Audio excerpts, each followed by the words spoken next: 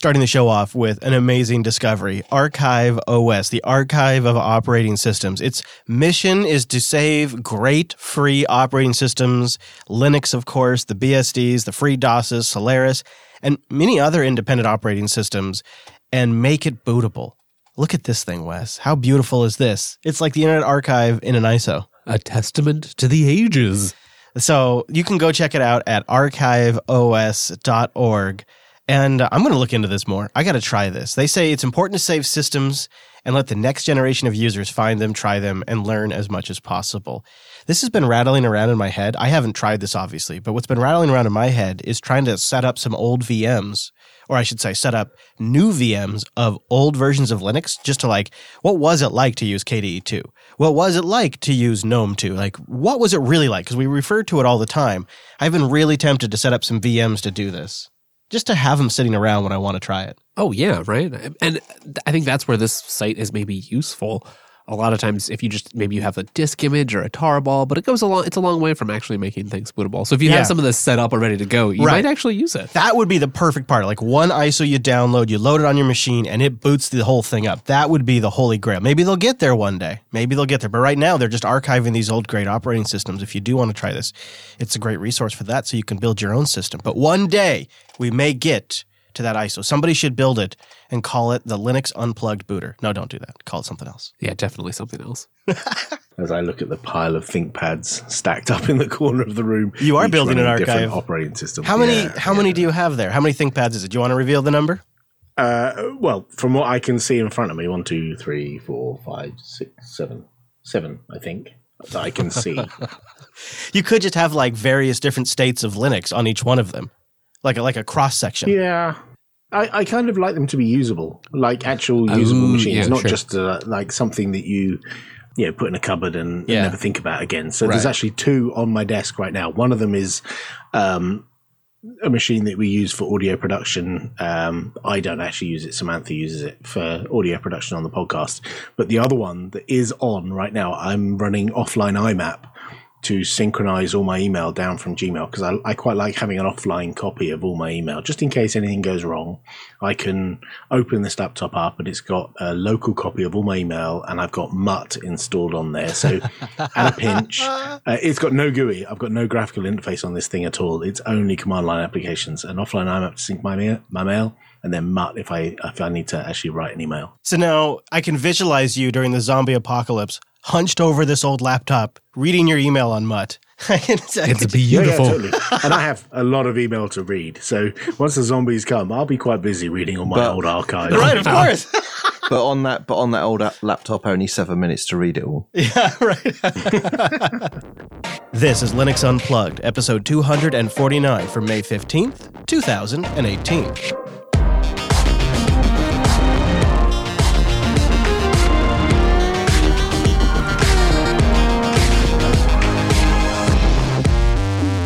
Oh, welcome to Linux Unplugged, your weekly Linux talk show that undoubtedly should have gone to that English class more often. And my name is Chris. My name is Wes. I'm just saying, might have helped out in this whole podcasting. It probably career. would. Went into Too IT. late for that? No. Ended up podcasting. You know, Wes, we'll muddle through. We have a great show. We're going to talk about GNOME removing the ability to launch binary apps. That's been the hot topic in our community this week. Hot. Yeah. We'll do a deep dive into the new bookmark sync stuff that's coming to Firefox, talk about System 76 and LVFS's back and forth, and some new features that look like they could be coming to GNOME if Will Cook gets his way. Wimpy's here with a new trick, and malware may have been found in the Snap Store. Is everything ruined? We'll get all worked up and super upset. Plus, the folks from Plasma, well, some of them at least, went to Berlin and came back with some code. We'll talk about data collection in 1804 and some of the attempts to generate controversy for ad clicks, and Purism gets busted by Intel. We alluded to this on a recent Linux Action News, but now we have a lot more details. And then we'll ask if Docker is dangerous and if it's time to just drop that all GTK or all cute mentality. Is it still relevant today, Wes? We'll find out. Don't answer. We're going to get into that. But before we go any further, we got to bring in that Mumble Room. Time-appropriate greetings, Mumble Room. Hey-o, hey-o. Hello. Good day. I like that. That was a good mix this week. Didn't expect that one coming. So I want to start with the elephant in the room, and that is the story about GNOME removing the ability to launch binary apps from Nautilus. So we got the big news from last GNOME release really was the removal of the desktop application icons, the desktop icons from Nautilus. And now it looks like this is sort of a continuation of that cleanup is really launching binary applications when you double-click on them in Nautilus. So like .bin and .run files, perhaps app images as well, .desktop shortcuts, or like a shell script that you might execute. You know, like the dumb arse that I am, apparently doing things the old way. I just downloaded a new game off of Good Old Games, GOG, and was assuming I would just be able to double-click and run it. I don't know what I was thinking. I should have definitely considered opening the terminal and running it that way. Yeah, of course you should. You should be running all your programs that way, Chris. Now, it's pretty easy to poke fun at this decision, and it of course plays into that whole narrative of GNOME always removing functionality. I think the common reaction I've seen on the various internet outlets is just when you thought GNOME couldn't take any more functionality, they're taking away the ability to run apps. But that's a little hype. It's not really that. It's more really about how apps should be launched from the app launcher. And the Files app should be managing files. And they think removing the ability to launch binaries from Nautilus will improve its security. And of course, there'll still be other ways to launch apps. So what do you think? Initial impressions when you hear this kind of thing, Wes, are you so tired from drama that you don't really, is it just, you're just sort of numb to it? Or do you have like a strong response to this? Okay, I will admit to being at least a little bit numb. I also have some sympathies. I feel like GNOME gets viewed as so many different things and a lot of different roles. Some of that might be valid, especially now that they're on so many desktops by default, but that's really the distribution's choice. I can see why GNOME wants to craft things into a more elegant desktop for the future. Maybe not all users are ready for that. I can see why people want to keep a lot of standard paradigms around. I personally don't need them. I'm okay with GNOME developing into whatever it is that they want. I understand why it upsets people, though, because, hey, this is a lot of people's workflows. You can't do it anymore. You're not allergic to bees, are you? Because there is a wasp. Here, maybe you could put this on top of them. There you go, Wes. There, just maybe you could trap that wasp that's walking around by your hand there, Wes. Just a little Pacific Northwest summer. There you go. That surely won't piss him off. Now he's trapped in the bell. Now let's ring it. All right. Well, I agree. I think that people often lump GNOME into one singular category when it's a bunch of individual developers and people that are doing a lot of different work, and it often encompasses many projects. And all of those disclosures aside, I can't imagine something like this ever landing in like Kaja, for example. What do you think, Wimpy? Could you see a rationale for something like this landing in a Mate desktop environment? Well, probably not, because we choose not to remove features if at all possible. So the only time features go away is when they can't technically be supported anymore. But then I was thinking about this. How often do people actually launch binaries with the file manager? I think it's more common to a group of people that this is going to most negatively impact, and that's new users that get switched to Linux or people that are buying commercial software. I've definitely noticed the folks that I've helped move to Linux, they have like this habit of Google searching and then going and downloading the deb or downloading a binary file, or like when you buy something from GOG. Right, I can see that. Or like, I use this program, they have Linux, I'm finally on Linux, they gave me a tarball, what do I do with this? Yeah. So a deb isn't executable though, right? You double-click a deb and it launches something else that handles the installation, or you double-click an image. Or I'm just commenting on the behavior. That's just the behavior. I think the instinct for Windows users is to download things off of the vendor's website, whoever that vendor might be. Right, but even those crazy lunatic third-party app developers create desktop files and launchers, and like if you download, like let's say for example, a simple example like Telegram. If you go and get Telegram from their website, there's a simple executable. You run it once, and then you've got an icon forevermore in your launcher, your menu. Right. Same with the GOG game. I bought that new fancy looking space game. I can't remember what it's called. Space but game. It looks really good. And it's a bin file that downloads, and then when you double click it, it then launches a GTK installer, and that does create a .desktop file and all that kind of stuff. But you got to double-click that bin file to get that GTK installer to create the desktop file.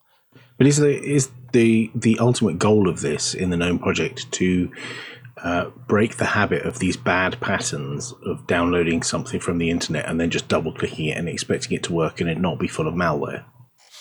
Maybe. Yeah, I mean, I think you could make a pretty solid security argument from that standpoint, and you could argue if they feel the code isn't up to snuff that they shouldn't be maintaining it. You could just base the argument off of that. It does kind of remind me too of some of the, maybe like a Chrome OS type environment or iOS, where these newer environments that were designed in the world we have now don't have some of these legacy things, but people who are familiar enough with the file system, familiar enough with just like running binaries, feels like a big loss. I don't really ever do this. I guess the one area it kind of sucks for app images, maybe. Yeah. Other than that, it doesn't really affect me. I guess I just don't agree that you can change user behavior this way. I don't think this ever works. I think you just piss off users. And I think what you're going to have is filter your base then, right? And you're going to have distros that are just going to ship another extension. Just like they're shipping extensions now to restore desktop icons, or they're shipping extensions now to restore tray icons. Now they're going to be shipping an extension to execute binary files. That's likely the biggest impact, is that it'll just be now the work of the distribution maintainers. Or they'll hold back the version of Nautilus that has this patched out and patch it back in again. Yeah, maybe. I have a link to the mailing list discussion. I'd say give it a read and give the team some slack to just figure this stuff out. Like, the world hasn't fallen apart with the removal of desktop icons from GNOME 3.2.8. True. We're still here. We're still holding good, and people that really need it have extensions. I think also there's people have extensions, and if you're listening to this program, you probably know that there's a bunch of other fine desktops. So, if we're having this debate in the context of like what should the new user experience be or the standard, that's one thing. But for a lot of us, we just don't have to care because there's lots of choice. Popey, are you still rocking Firefox as your daily driver of UCave to Chrome? Yep. All right. Yep.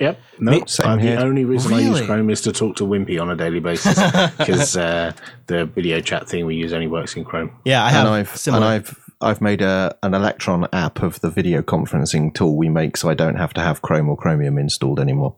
Nice. How do you make an Electron app of any rando website? I would love to know that. I will send you a link in IRC to the Ubuntu tutorial guide that explains how to do it. Thank you, because I have a similar situation. I have one app that I have to use Chrome for. Yeah, that's a great app. We should do that. Yep. I know. You know exactly what I'm talking about. So Firefox is just getting better and better. And Beta 61 and the Nightly 62 have a new sync system that is going to address sort of all of the complaints, actually, I've really ever had with Firefox bookmarks. This is something, their sync system with Firefox bookmarks has always sort of been a retrofitted solution where Chrome was sort of engineered from the beginning. Yeah.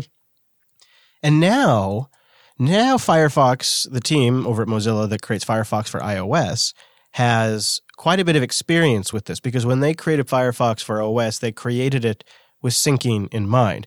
And they created this whole JSON system, and they created this dual database system of your active bookmarks and the synced bookmarks, and even a third database for conflict resolution. And then they had a really great system for keeping it all straight and keeping track of everything.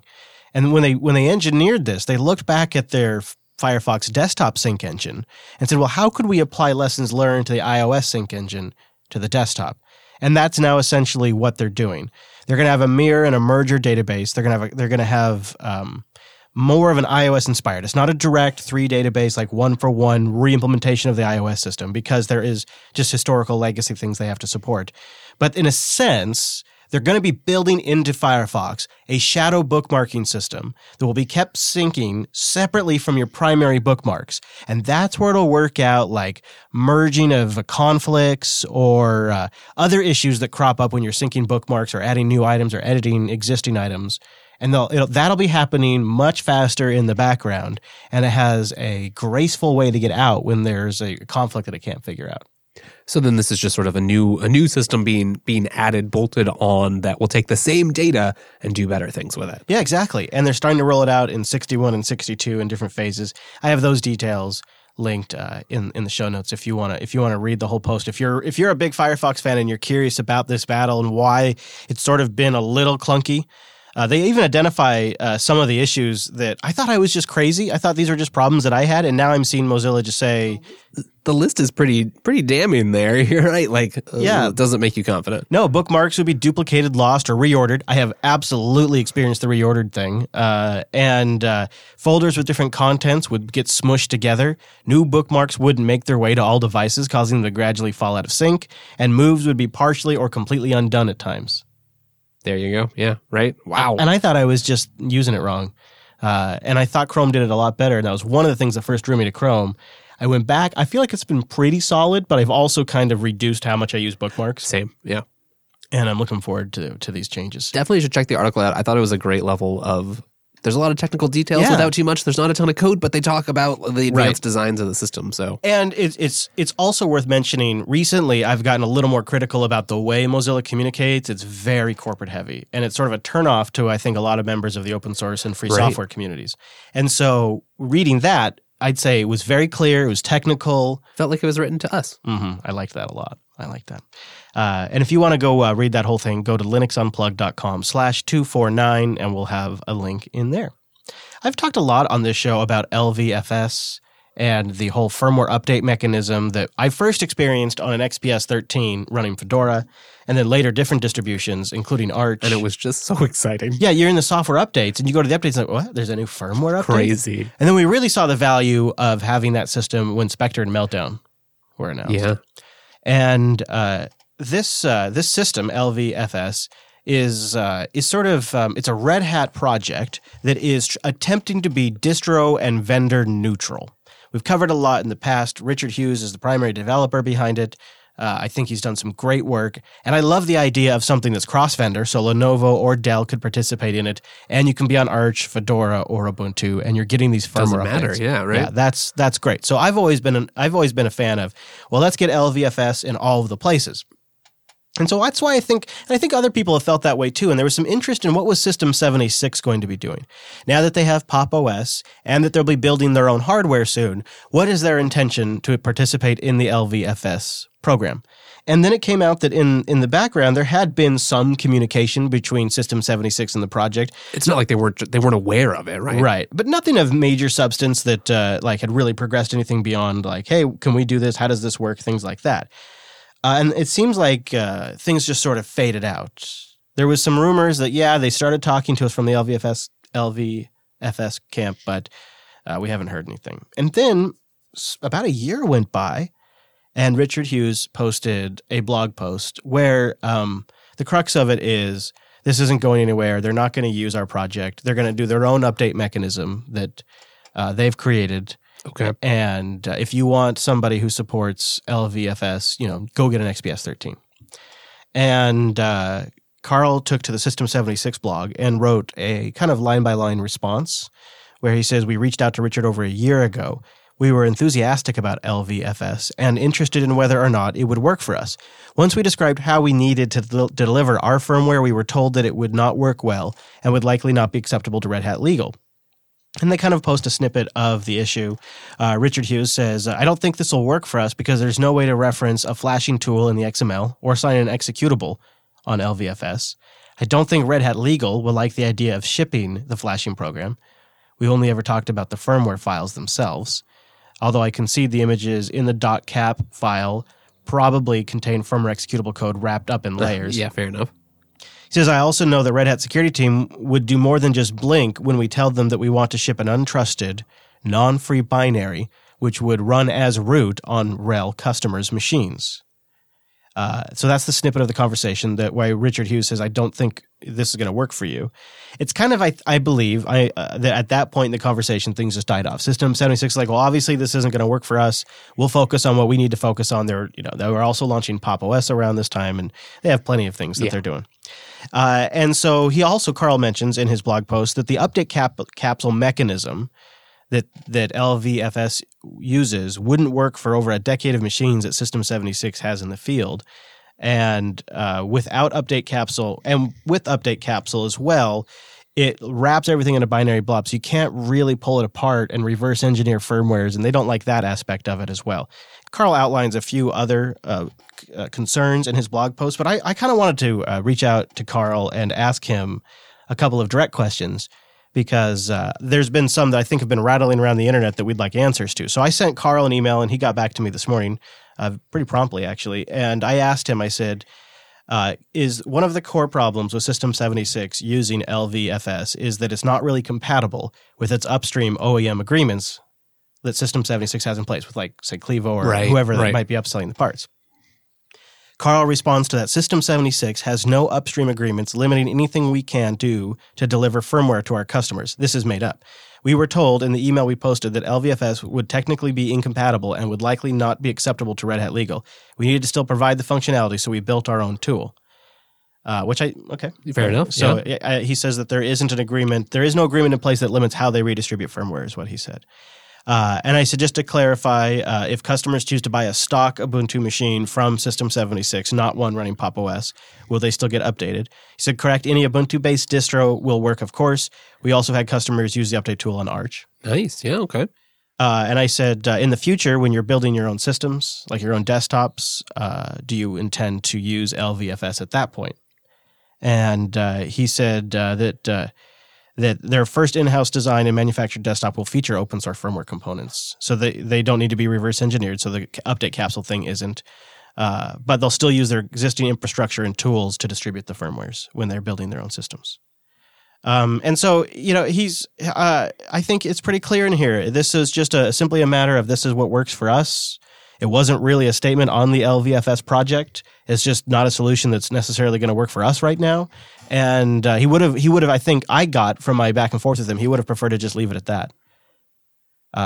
Yeah, I mean, I wish there was a mechanism for these different groups to communicate better. Like, it's funny, we have like all these different platforms, Twitter and email and IRC and Slack and Telegram that everybody in our community uses pretty regularly.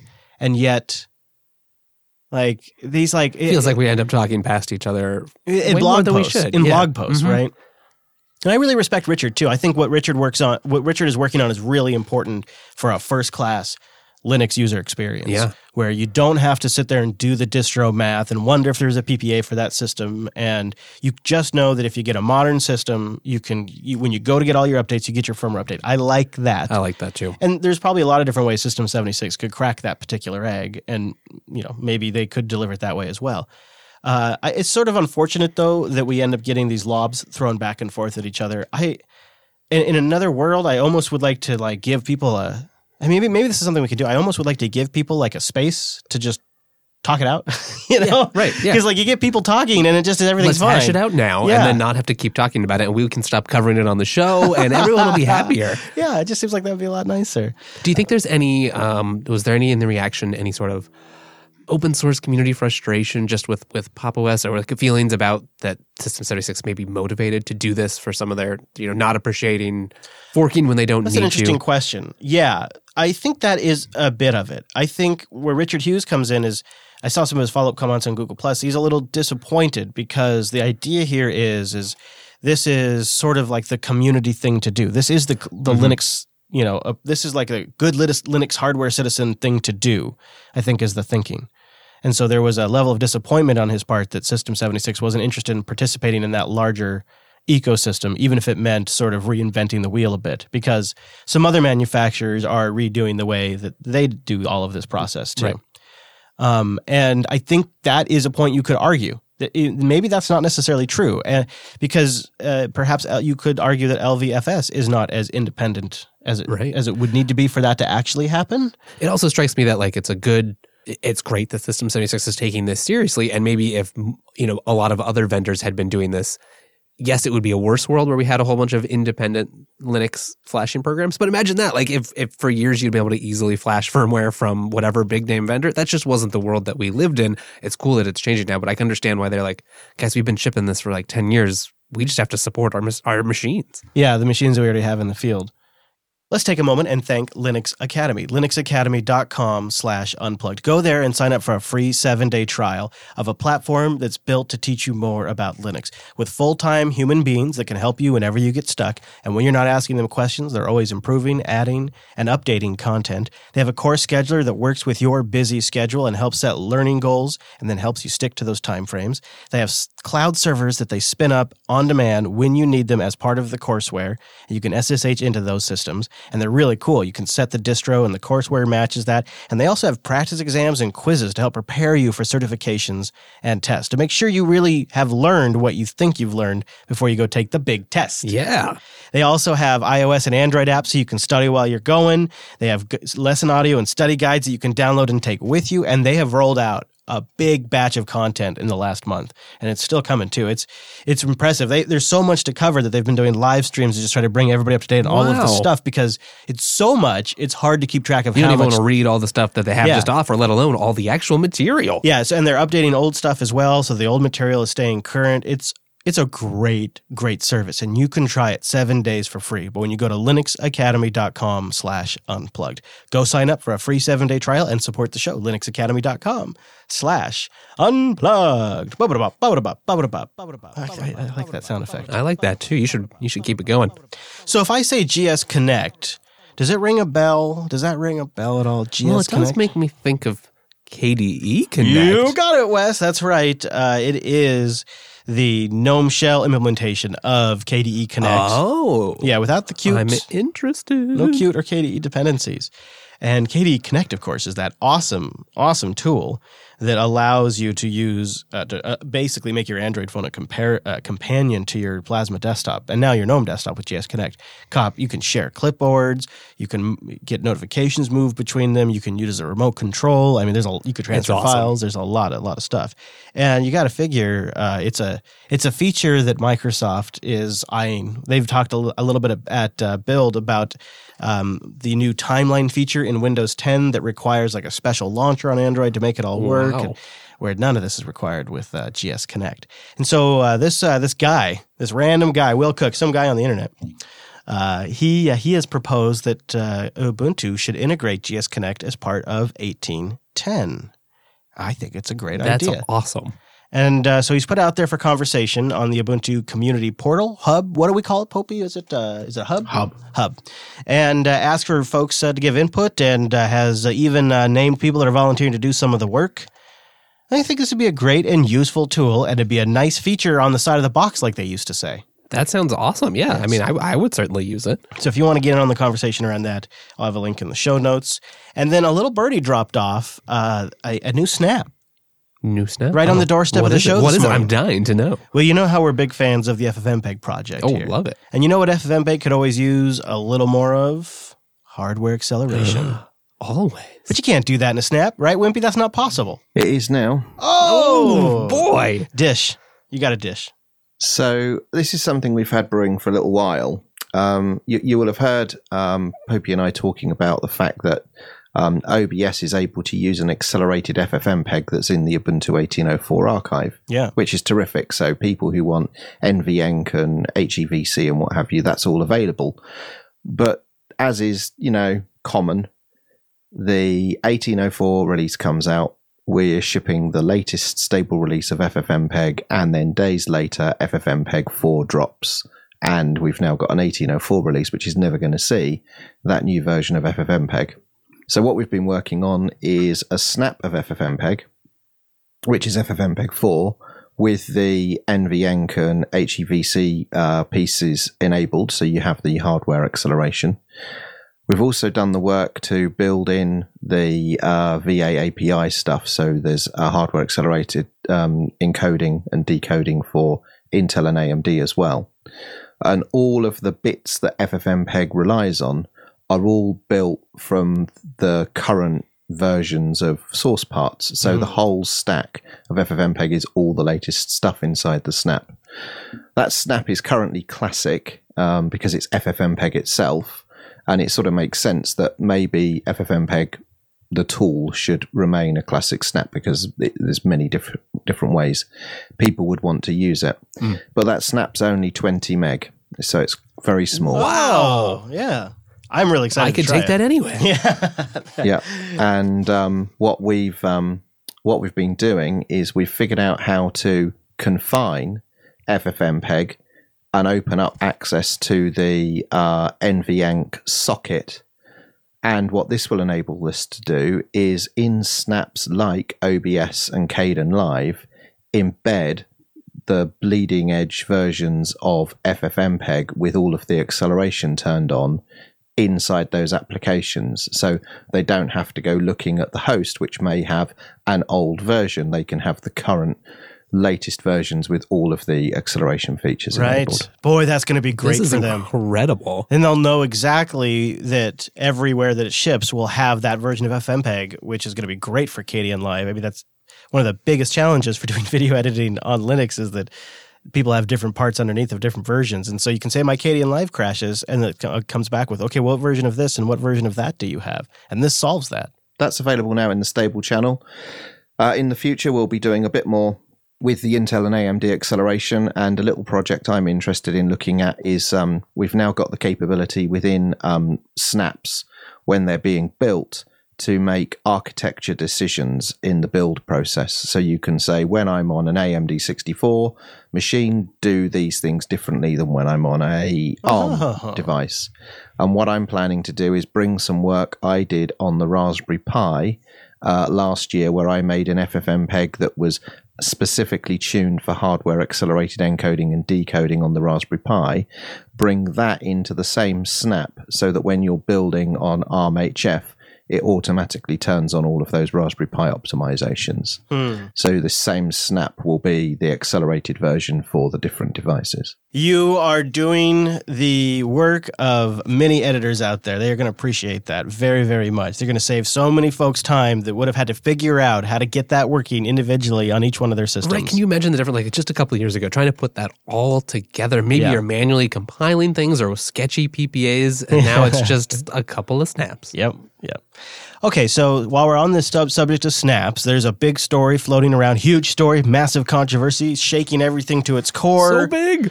There was malware found in the Snap Store, and as a response, there's been a post up on the blog.ubuntu.com talking about future steps that'll be taken to secure, to a degree, the Snap Store.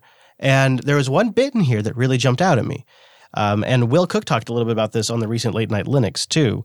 They say on the roadmap, they have an interesting security feature in the works that will improve the safety of the system and also the experience of people handling software deployments in servers and desktops. A simple but fairly effective feature that we are working on is the ability to flag specific publishers as verified. Okay. The details of that will be announced soon, but the basic idea is that it's easier for users to identify that the person or organization publishing that snap or are who they claim to be. And so, though, would that have solved this? So what happened? So let me back up a little bit. Yeah, lay it down. There was a video game in the Snap Store. I think it claimed to be a version of that 2048 game that everybody loves. And when you get that there game, it was actually doing a little crypto mining in the background. Surprise, surprise.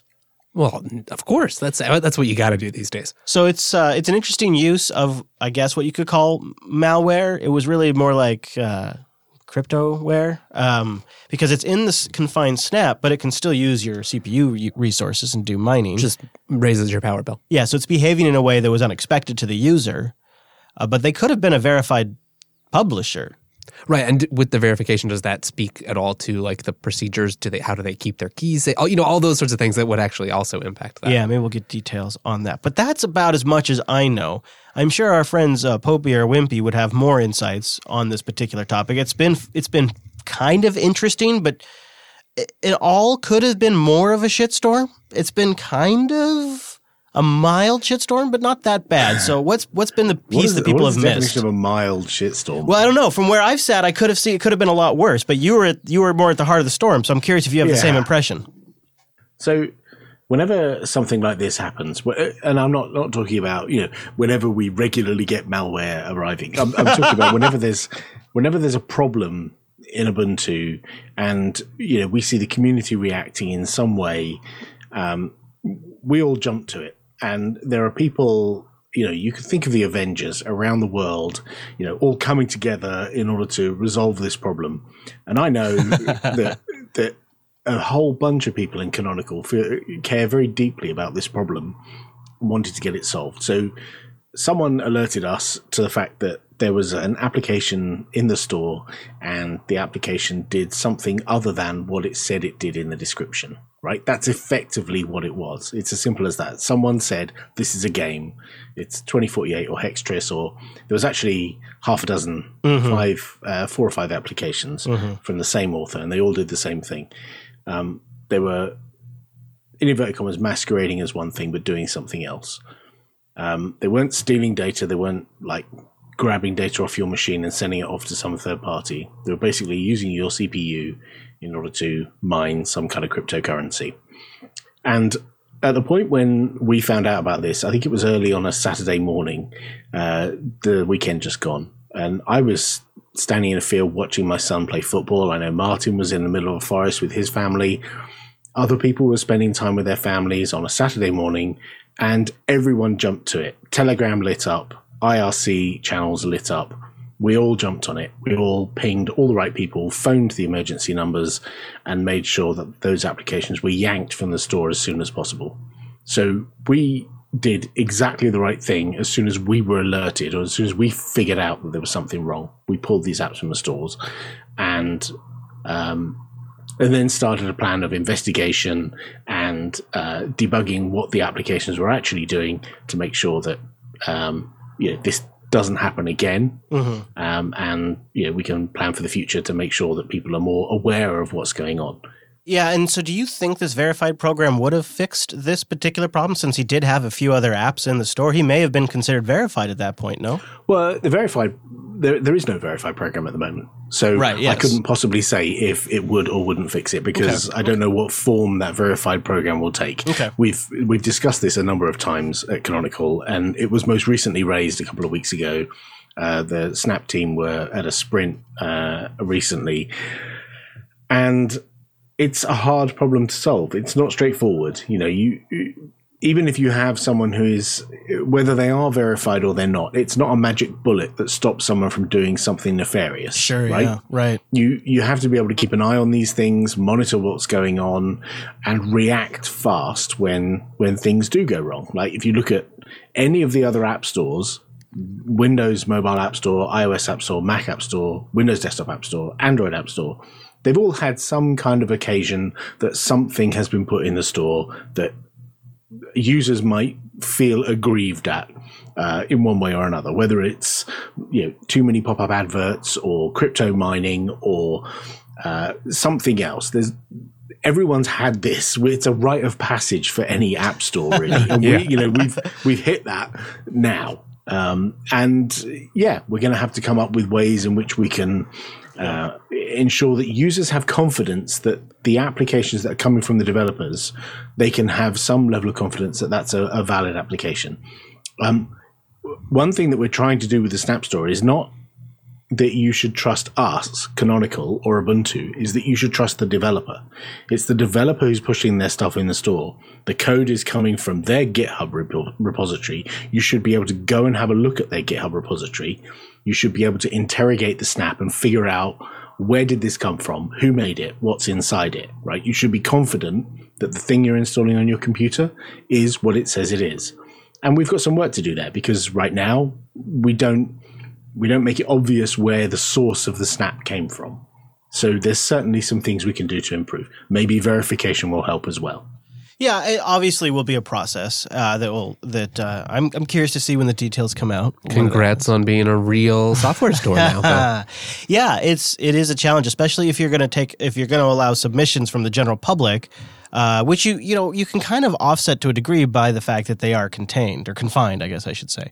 Right, and the other thing is, it's worth noting that when we reacted really fast, like faster than most stores react. So when we were told within a couple of hours it's yanked from the store, so no new users could download that application. What we also did was made sure that any users who currently had the application, we pushed out an update to those users that removed the component that's still in progress, that removes the component that does the nefarious stuff. So they end up with the game and not the malware that came along with it. So we didn't just leave that software on people's computers, But equally, we didn't reach out to everyone's computers and delete the software from their computers. It's a fine line to walk between saying, well, you made the choice to install this software, tough, and the Amazon way, which was to reach out to people's Kindles and delete a book from your Kindle, right? Yeah. We didn't want to do that. We wanted to leave the software, but remove the bit that was bad. So it was a very delicate line and balance to walk. Yeah, I hadn't thought about that. I'm glad you mentioned that. So now we wait for the details down the road. I appreciate that little tidbit about Verified. I think that is a good idea. I mean, and it shows that these are concerns, right? That take it seriously, and that goes a long way. Some of the developers that have applications in the store, we have one-to-one relationships with. So some of the applications, like those which are classic snaps, like many of the popular code editors, and things like Skype, people are a little bit concerned that they're classic snaps. Being a classic snap, it means it has full access to your system, right? Mm-hmm. Very much like a Deb does when it's being installed. And so people have a little concern there. And we go through a vetting process for classic snaps where we vet the developer who has access to the snap and make sure it correlates to the upstream developer who owns the application. So there's additional scrutiny applied to classic snaps? We already do that scrutiny for classic snaps. And perhaps that will be part of what we do for our further verification processes. Sure. But like I say, we haven't figured out the details of that yet. Yeah. Well, thank you for sharing that insights, because that's it's very interesting to hear the behind the scenes aspect of watching it from the outside. Of course, people jumped on the bandwagon, but you're right. It is almost a rite of passage to a degree, and it's not necessarily even a new type of threat vector. We've had rando repositories that people have been adding to their sources list for years, PPAs that you plug into a system. I think there's always just going to be this conflict, right? It's either you have a super lockdown store where you don't have all the apps you want, or it's easy to publish new software and it's great, and there are just more risks. Yeah, and the Verified step and perhaps others will help. All right. Well, I want to move on to our friends over at the Plasma Camp, who were doing a little get-together in Berlin, Germany, and some of the folks there gathered to discuss the forthcoming 5.13 release and, of course, the future of Plasma and Wayland itself, but this time with a twist. One of the members of the Sway window manager team joined them to talk Wayland input methods and a bunch of other things. It looks like there was some really fruitful stuff coming out of this. Drew DeVault, the lead developer of the Sway window manager, joined the Plasma Sprint to discuss where Wayland protocols could be shared between the projects. Wow. Right? Brilliant. The team looked at their layer protocol, which covers much of the work the current Plasma Shell protocol. We found that this protocol contains some nice ideas and suggested some improvements for the Sway window manager developers as well. The Plasma Output Management Protocol was also discussed. Now, get this thing. This protocol defines how external monitors are used, and Sway currently just reloads config files. So the Sway team is going to consider using the Plasma Output Management Protocol so the two projects are using the same thing for external monitors. That would be nice. This alleviates some of my big concerns I have about the path to Wayland, and I'm really glad to see this. There was also some talks about remote access and using Pipewire, because that's the route that Plasma's taking. This is exactly the thing that we were like, well, probably we'll need this in Wayland, and it's happening, so that's good. Is really good. They also had some new work on the new input stack for Qt, because there's a bunch of other developers there as well. And Sean, I think I'm going to butcher this. Rutledge, going to go for that. What do you think? Yeah, I think in the ballpark. I think this time you got it right. Yeah, well, he's the lead developer of Qt's new input stack, and he joined the sprint for a few days to work on and review the new API. And this is really all about putting Wayland first. And they said they got some nice parts in that were improved, and things went surprisingly smooth. And the Plasma browser integration got final touches for 5.13, which will be released next month. Now, the Plasma browser integration means that Firefox and Chrome and Chromium browsers will use Plasma's file transfer widget for downloads and the native Plasma notifications for browser notifications. And more importantly for me, the media controls in your task manager will work for browser tabs and stuff, so you can mute. Love that Plasma manager. It's nice. So lots of stuff there. Translations as well getting fixed up, other kinds of things, and some work on the Falcon web browser and getting it feature parity in terms of Plasma integration like the other browsers. So some good stuff coming out of the Plasma Sprint in Berlin. It's nice to see that. Huge fan now these days. I'm all about it. I've just really become quite the Plasma fanboy. You're biased, we know. I really am. It's been working so rock solid for me. I appreciate your restraint. You only put in this one story here. That takes a lot of self-control. I'm going to get you to switch eventually. Popey and I, we're still rocking it. Right? Yeah, Popey, you're still there, yes? Yeah, totally. All day, every day. Oh, really? Boom. Really? Yeah. So it's an almost believable yeah.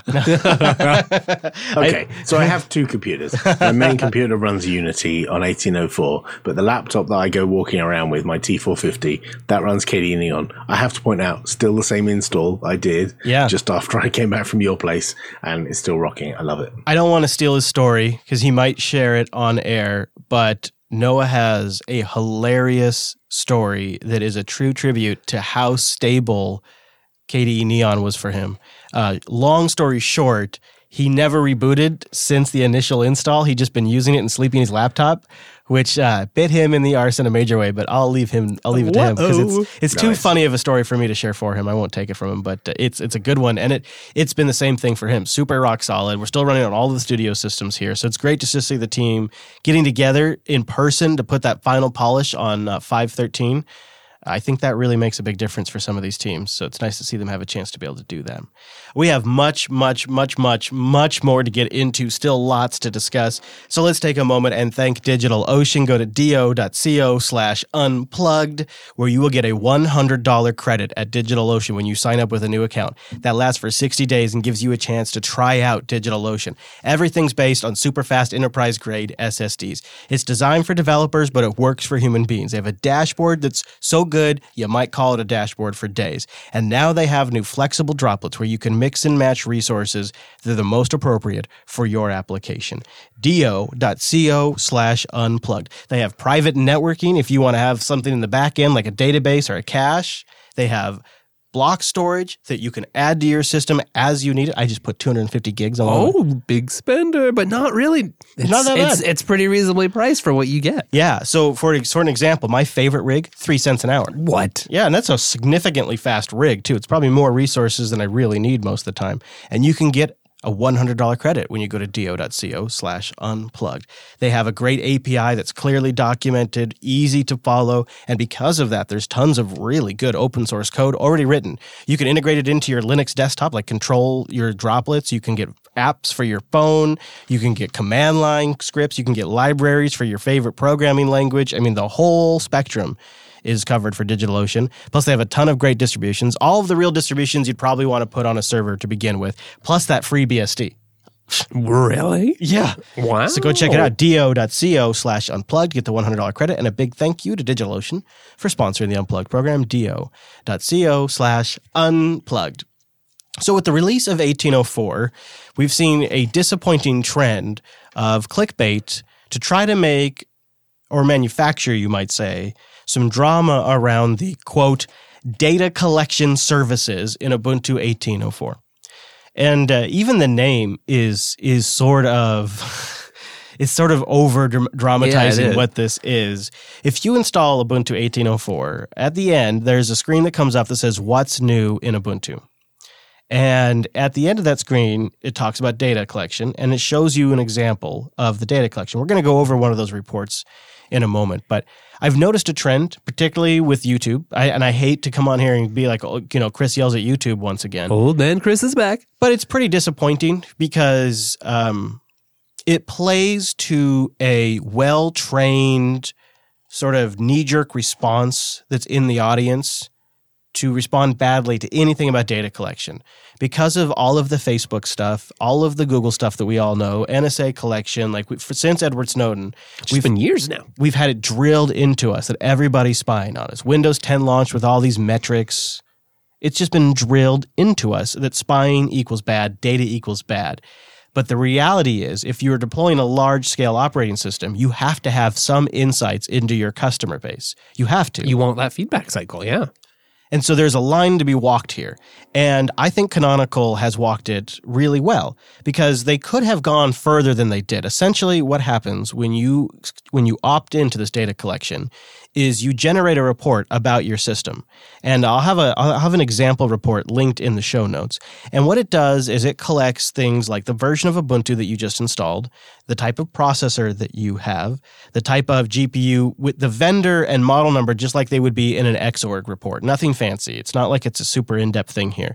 Your screen resolution, if you have live patch or autolog turned on, the desktop environment, and if you're using Wayland or X. Then your time zone, the media that you use to install it, like the ISO, if you use the minimal install, and that's essentially it. There's a couple of other basics in here, like did you download updates during the install? That's the data that gets sent. It's really quite harmless. And also, if you choose not to participate in the data collection, there is a one-time ping. All of this is just a JSON file in clear text that you can read yourself. You can just open it up and read it, and it's clear. And there's a one-time ping that's sent to Canonical that says user did not opt into data collection. There's no IP, no identifiable information. Will Cook stated they don't even store the IP address of the HTTP connection in the Apache on the server logs. side. Yeah, right. It's just they opted out, so that way they have a metric to know how many people are choosing not to use this program, so they can have an idea of how unpopular. Yeah, exactly. So you know how many total installs are happening. But that doesn't stop people from attempting to generate controversy because that generates clicks and views and ad dollars. And if you look at the comments on a couple of these different YouTube videos, people are all in on this stuff. They're all in on it because they are just looking at that word data collection and they're freaking out. And the problem is that it actually handicaps Canonical's ability to really figure out what's popular. Like, for example, 64-bit versus 32-bit. How many of their users are actually using 32-bit processors, or how many of them are installing a 32-bit version of the OS on 64-bit capable hardware? Yeah. That simple plain text data file tells them that. That's a pretty valuable piece of information that could save them tons of engineering time. Well, and also it can be very difficult to get that feedback other ways. You often see, right, that minority communities they're going to communicate a lot more, and it's hard to get a sense of just what a lot of bland default users who don't care to give feedback to Canonical. This is a way that they can be sampled in that user base. Producer Michael responded on one of the videos. He said, I completely disagree with this video being made because none of the collection is a negative thing. The initial data collection of Ubuntu report, it's Ubuntu Dash report, by the way, when you choose not to send info, only sends that you chose not to send info. The removal of the package merely to not tell them actually skews the data because it lowers the amount of people who will be continued and counted as not participating. So these videos are advising uninstall this package so that way you don't have anything ever sent to them. Never even a ping. Wow. But the problem is then Canonical has no metric to know how unpopular this is. Right. So producer Michael goes on. If you wanted them to know you dislike it, then you have to send them the info that you opted out. They have to have that information. The reason it was made automatic and opt-out is because most people dismiss the pop-ups and close it anyways. The other aspect is there's some bug data collection that'll automatically get sent to the background that does contain more information, but again, that's critical information that every commercial desktop operating system is collecting. And that's really my piece on this, is I think this is actually an example of how open source media can be, or free software coverage, or whatever label you want to apply to it, can actually be destructive to the movement because it creates fear and uncertainty and doubt about something that is very vanilla and very clear. You actually, when you finish the first time run wizard of 1804, you can click a button and it will show you what it's going to send. So you can review all of it.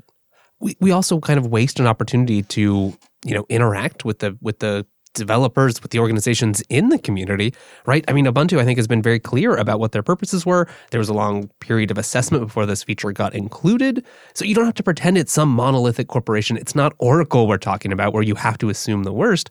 Why can't we have a good faith discussion about this? Maybe people don't like it for legitimate reasons.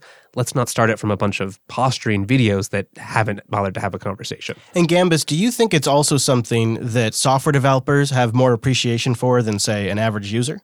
Yeah, I mean, I've been developing some applications for Linux desktop, and they are quite specific. And many times it happened that people just reported, "Oh, this thing doesn't work," and I don't know what's going on. And I just tried troubleshooting and spent many hours trying to get information about the hardware. When if I just added in some user profiling, well, not user profiling, but some information that's useful for developers, just like Canonical is doing, I would have had a much easier life trying to troubleshoot all these issues. And I think this is the same thing for Ubuntu. I mean, they have to make a distribution that works on such a great variety of hardware. And I can only imagine how difficult it can be to fix so many possible and potential bugs without knowing anything about the systems that those bugs are on. I mean, the typical problem that works on my machine and nobody else's. Yeah, it's hard to fully appreciate it from the support standpoint, and how do you make decisions and how do you design your software when you have zero visibility into your user base. And if you want to see what the information actually is, if you're on 1804 right now, you can run Ubuntu-report show, and it will generate the report that gets sent. So you can review it and see how benign this is. Wimpy, were you going to jump in with something there? I was. There's a couple of issues I have with this particular video. The first is, everything about it is technically inaccurate. So it's got a wonderful clickbaity title, but the first thing it explains to do is remove the Ubuntu report package, which is actually the wrong package to remove, because that isn't the package that the GNOME First Run Wizard interacts with. And you actually see this. Wow. You actually see this in the video, that he clicks no and it generates the opt-out report, and he sort of skips over it a little bit. So it's removing the wrong package. He also suggests that you remove Popularity Contest, which is also known as PopCon. Now, that's installed by default, but it's not enabled by default, and sending a telemetry report doesn't enable PopCon. PopCon is installed by default, not enabled, and we have no plans to turn it on. So in suggesting that you remove Ubuntu report and popularity contest because these are the things that collect data, that also removes the Ubuntu standard meta package. And what that does is breaks your upgrade path from 1804 to any subsequent version of Ubuntu. So if you follow the instructions in this video, one, it doesn't actually change the behavior of the First Run Wizard, and two, it breaks your ability to upgrade in the future. Wow. That is great. That is damaging in a way that I hadn't even touched on before, is that a lot of times these videos are poorly researched and kind of thrown together because you need to capitalize on something while it's very popular in order to generate. There's no time for research, Chris. YouTube has this term that they tell you to score for called VPH, which stands for views per hour. And you want to optimize your VPH so that way it juices the algorithm and puts you in front of subscribers. And the way you do that is by producing a video on something that's trending at the moment, that's popular amongst your audience at the moment. And so that is a long way of saying you are incentivized to rush content on YouTube. You see, and that's damaging as well, right? Because YouTubers are being incentivized to produce content quickly, which could be fine in some respects. But the 17 pence extra a month that this particular video is going to generate, which is trading off besmirching Ubuntu's reputation with a technically inaccurate, bit of video tutorial, that is poisoning the well. It doesn't help anybody. You see all of these comments. They see data collection. They assume this is like the kind of invasive stuff that's in Windows 10. Literally, that's in the comments several times. Yeah. And they make all the wrong assumptions. And there is nothing in the words that are used in the video or the title to suggest otherwise. And the source code's available. If you want to research this, you just go and look at the source code and see how it works. What I find frustrating is that Martin alluded to the fact that if you do something, there are some things that it's possible to do to Ubuntu that many new users follow blindly a tutorial that breaks their experience 6 months down the line when they come to upgrade to the next point release, or if they're more conservative, they upgrade to the next LTS release. And the problem is people don't remember. In 6 months' time, they won't remember that a thing they did 6 months ago is the reason why they can no longer upgrade. We get it in the neck, definitely. And people say Ubuntu upgrades don't work. They do if you don't screw your system in the first place, right? But the problem is you screwed your system 6 months ago and you've long forgotten any terminal command that some random dude on YouTube told you to put in. You thought it was a good idea at the time because that's what he told you. 6 months later, you're in our IRC channel or on our support network asking us, why is my system broken? I've upgraded and I've got a black screen, or it won't upgrade, or it crashes, or whatever. And we're like, well, you know that thing you did 6 months ago? No, it's you. You're the reason all this stuff is broken. It's Ubuntu's fault. And that's a really bitter pill to swallow because we try really hard to make these upgrades work. But if people actively shoot themselves in the foot, it's really hard to undo that. And that's really painful 6 months, 2 years down the line. Some behind the scenes, if you do remove the Ubuntu standard package, which people have done for different reasons in error, there are some heuristics in the upgrade manager that try to figure out what version of Ubuntu did you have installed before it got gutted, to try and piece together what it should do to repair the situation. But it's a best guess, because you can do so much to your system to mess with it. And this kind of thing, removing the base meta package is just a recipe for disaster. Yeah, I'm really glad you brought that up because I hadn't watched more than a few minutes into the video where I started to read the comments and I got really frustrated because two things. It plays on the paranoia of a technically savvy audience about metrics, and it builds perhaps momentum against future projects that might want to do something similar. And I would argue that is a bad thing because I would make an argument that these metrics are benign and that they are beneficial, and then they are much more beneficial than they are in any way benign in a sense that they could track you or that they would be identifiable. The thing is you really have to appreciate how much insight they're able to gain just out of knowing the types of processors, the Windows Server, and desktop environments. That can significantly give a company like Canonical important information so they know where to focus development resources. And they're competing against commercial operating systems that are doing 10 times the level of data collection. Right. And then on the other side, right, you end up with complaints about why don't we have this? Why don't we have that? How come we can't compete? And so it's just a no-win game in that world. At the beginning of this episode, we talked about the GNOME project removing the ability to run binary files. Imagine, and I'm not suggesting that this would be a good world, but let's imagine that the GNOME project did have telemetry on how people used GNOME Shell. And let's say they had telemetry that showed that 75% of their users at least once a day launched a binary file from their file manager. They may not be considering removing that functionality, but they have no data. They have no insights other than their gut intuition and what they grok from the drive-by feedback that they get.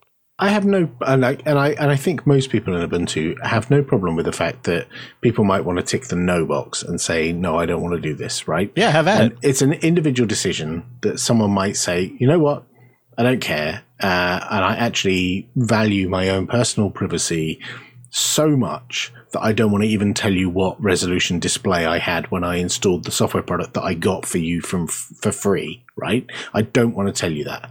Okay, fine. But that's another step to then make a video to tell the whole world not to do that as well.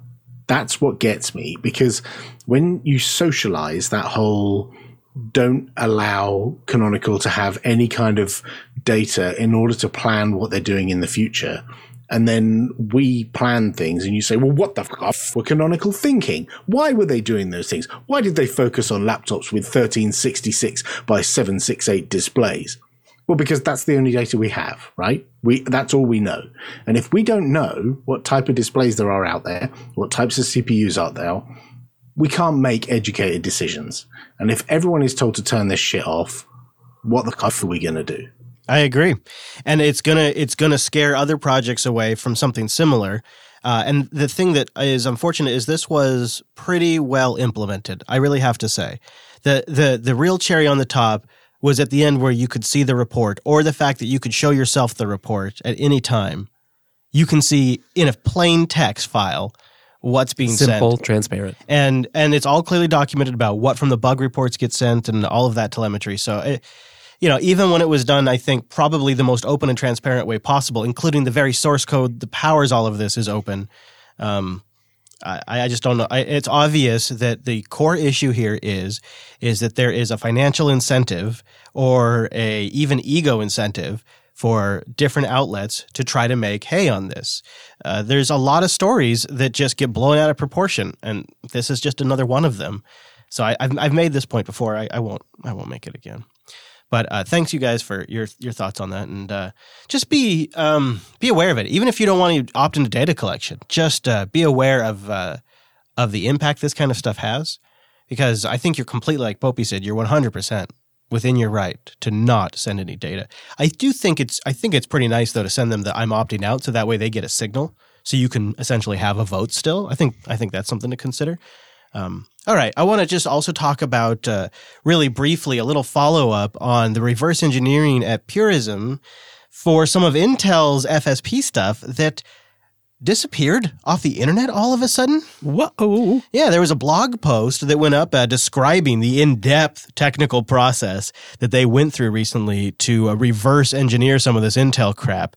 And we noticed on LAN that it disappeared. And so we made a comment on Linux Action News that perhaps they had been contacted by Intel. Yeah, it looks like that was the case. It looks like Intel politely asked Purism to remove their document because they thought it might conflict with licensing terms, i.e. if you want to buy processors from us in the future, you'll be taking that down.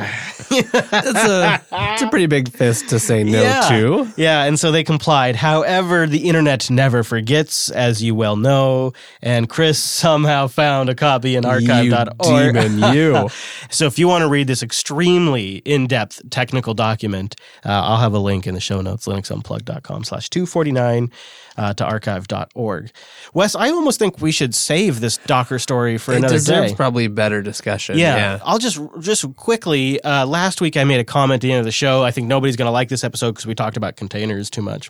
And I got a couple of emails that were like, I actually really enjoyed that because nobody else is really talking about that. And it's a huge part of my life these days. And it's a huge part of where software is going. So I feel like people have their heads in the sand. And then other emails were like, it's new to me and I'm learning. So It was interesting to hear what you could do with it. Nobody really emailed in saying they hated it, but I assume some people do get tired of us talking about magical ponies and container technologies. So I'm going to save why Docker is dangerous, and it's a gamble that you will regret for a future episode. But it's out there. We'll be talking more about it in the future because there is still that question that I want to get to before we wrap up. I want to ask the Mumble Room and Wes if it's time to move on from the all GTK or all Qt mentality. So let's start first by thanking Ting. I'm taking them to Texas with me. This show is going to be broadcasted over Ting all the way down to Tejas, and it's perfect. It's pay for what you use wireless. So I've got a little MiFi for CDMA, and I got a little MiFi for GSM because Ting has both networks. And I let them sit around for a little bit, boss level. It's $6 for the line. So you don't care? That's Honey Badger. And you can actually, you could just deactivate the device if you weren't going to use it for 6 months and then just order up a SIM and pop it in and good to go again. That's actually what I've done. And it's great because then I've got CDMA and GSM with me as I go, and I just pay for the usage. So whenever I'm parked somewhere that has Wi-Fi, which I always shoot for, then I'm not paying anything for data. It's like I'm just getting by for free. It's nationwide coverage with no contracts. It's just $6 for the line, and you pay for what you use, your minutes, your messages, and your megabytes. There's a control panel you can log into to always check your minutes and your messages and your data usage. And you can always take total control, turn stuff on and off, activate and deactivate devices. You can set usage alerts. If I ever get tucked into giving my kids a phone, I'm going to start using those usage alerts. Dylan, stop it. Too much. Get off them internets. And they got lots of devices, including the new Moto devices. Got the modules. Have you seen that? Where you can snap on like new camera or battery and stuff. They're selling that now. Or you can bring your device and they'll give you a $25 service credit. Love it. Might just pay for more than your first month. So go check it out. Linux.ting.com. That's linux.ting.com. I just noticed there's a TechSnap logo there. Yeah, I noticed that too. That threw me off a little bit. I'm like, am I doing the TechSnap show? But don't worry, you still get to type Linux.ting.com. And maybe go see the old TechSnap logo. It's kind of retro. Woo. I made that logo. Look at you. Yeah, you can tell too. Professional. You can tell I made that glad logo. we got a new one. Yeah, the new logo is done by a pro. Okay, so this was a question that popped up on the dumpster fire known as R Linux, and it was asking, is this mentality still relevant today, the all GTK or all Qt mentality? I ask this because I've seen people arguing about this online. He says nowadays there's a lot of disk space, so usually having two GUI frameworks installed really doesn't make a big difference on disk usage. And he says there's also people who use GTK apps when using a GTK desktop and Qt apps when using a Qt desktop, and they only use those apps. And I actually will admit to when I switched back to Plasma again, I tried to just try to do Qt everything. And when I couldn't find like a good Qt Twitter client, I just didn't even bother getting it. I just used the website now. Yeah, sure. Or I was using Corebird on GNOME. Or some Curses UI you found. That would be great. So I admit I actually do kind of try to skew all Qt now. Wow. Back in Qt notes and stuff like that. Yeah, I admit I've done this a little bit.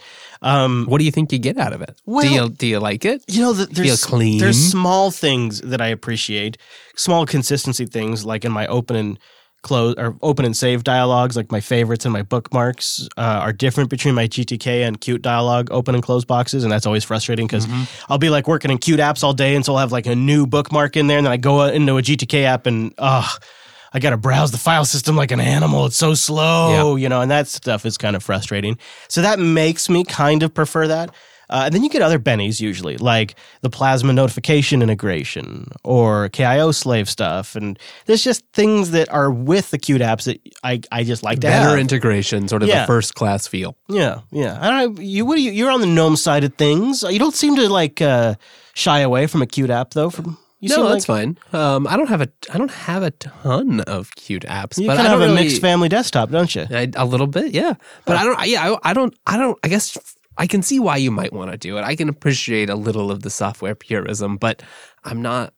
The theming looks a little better. Oh, that's gotten a lot better these days. I guess it depends on if it's a program that's easily replaced, then sure. You know, maybe you'll find a new program that you love. That's one of the great things about being a Linux open source enthusiast, right? Is you have so many choices. I'll tell you, I've taken this far enough that I've given Kmail several goes. Yeah, okay, yeah. And, you know, I like Kmail in its own way. I like it. It's in its own esoteric, unique way. I like it. But snap install Mailspring. Oh. That's just what I ended up going back to Mailspring. Nice. Yeah, I did. And it's the snap too. I snap installed Mailspring.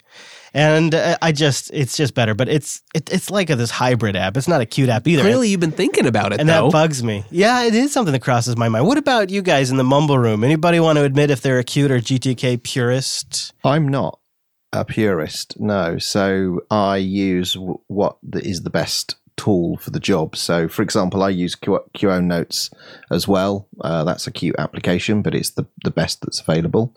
I use the Shotcut Video Editor and OBS, and they're both Qt applications. Yeah, and I do use too. VLC Video Player, and that's a Qt application. Same. So yeah, I use what's best.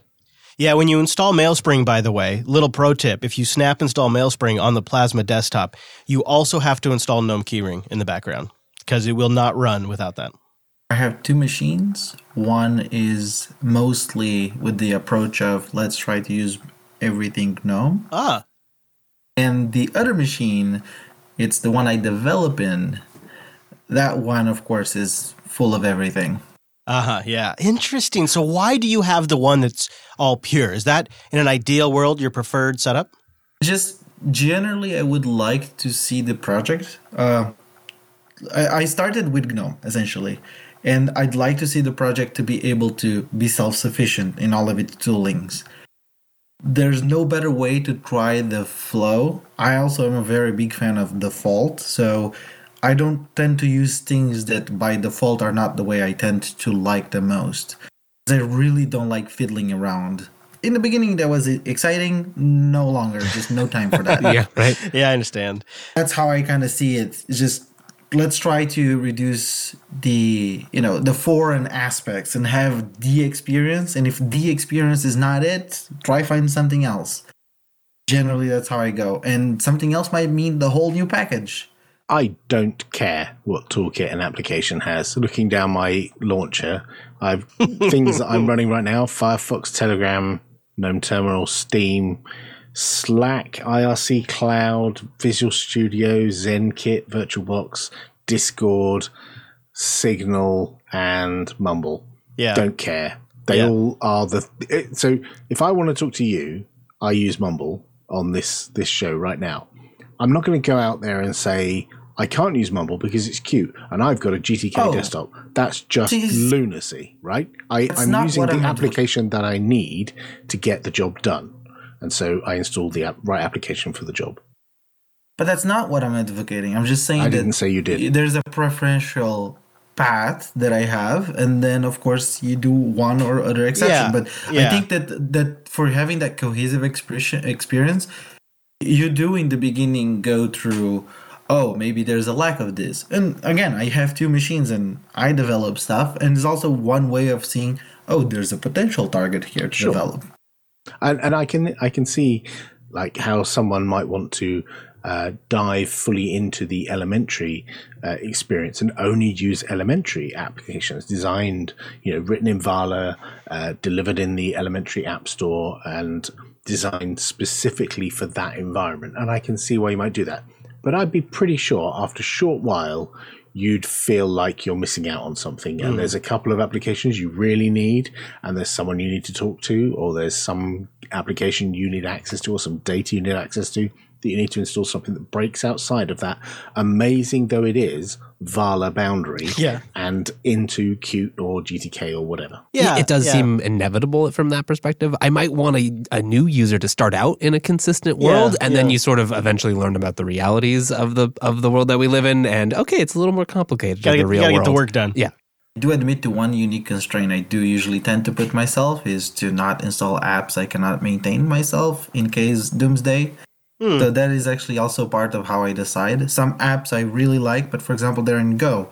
So I'm never going to use them because I really hate that language as an example. And so I'm not going to be willing to maintain it in Go. I try to find alternatives or just put the effort in so that it happens in another language that I feel it's the best way. I love your doomsday scenario is not I need to find food and drink, but I need to be able to code applications that I'm using on my laptop. Well, you have to maintain, right? Like, what's the point of having source code if one day things shut down and you can't fix it? The bunker is going to have computers, obviously. They got to keep running. Yes. Yeah, I think I kind of agree with all of that. Mostly, you got to have the best tool for the job, and that's always the way I'll land. Even if it's a GDI application running via Wine, I'll use it if that's what I have to use. But if there is any kind of thing that sort of tilts the preference dial, it would be if I could also get it in whatever the native toolkit of my desktop is. Well, I think that's what Architect in the IRC sums it up perfectly. Use the least offensive tool for the job. Yeah, that's very well put. Yeah, okay. I'd love to know your thoughts too. Let us know, linuxunplugged.com/contact, where you can send in questions to the show, or if you are a Qt or GTK purist. There have been times, especially when using GNOME 3 Shell, I'm like, yeah, I am tempted. Client-side decorations all the places. Forever. Yeah. But let us know. Let us know how you feel about it. If you want to join our Mumble Room, we do have a setup guide that you can follow. Yeah. If you just go Google Jupyter Colony Mumble Setup Guide, guess what? You'll pretty much find it. It's pretty much all it takes right there. You can follow Wes on the Twitter. He's at Wes Payne. You can go get more Popey and Wimpy in the Fantastic Ubuntu podcast. New episode just came out, and you can find out how many laptops each of them have. Oh, boy. Also, Wes and I just did a breakdown of eFail on TechSnap. All of the technical details, all of those goodies in this week's episode of TechSnap. If you want to know more about eFail, what's going on with GNU PG and OpenPGP, and what the real details are, what the real deets are, it's all in that episode. All them deets. All right, thanks so much for tuning in this week's episode of the Unplugged program. And guess what? We're going to see you right back here next Tuesday!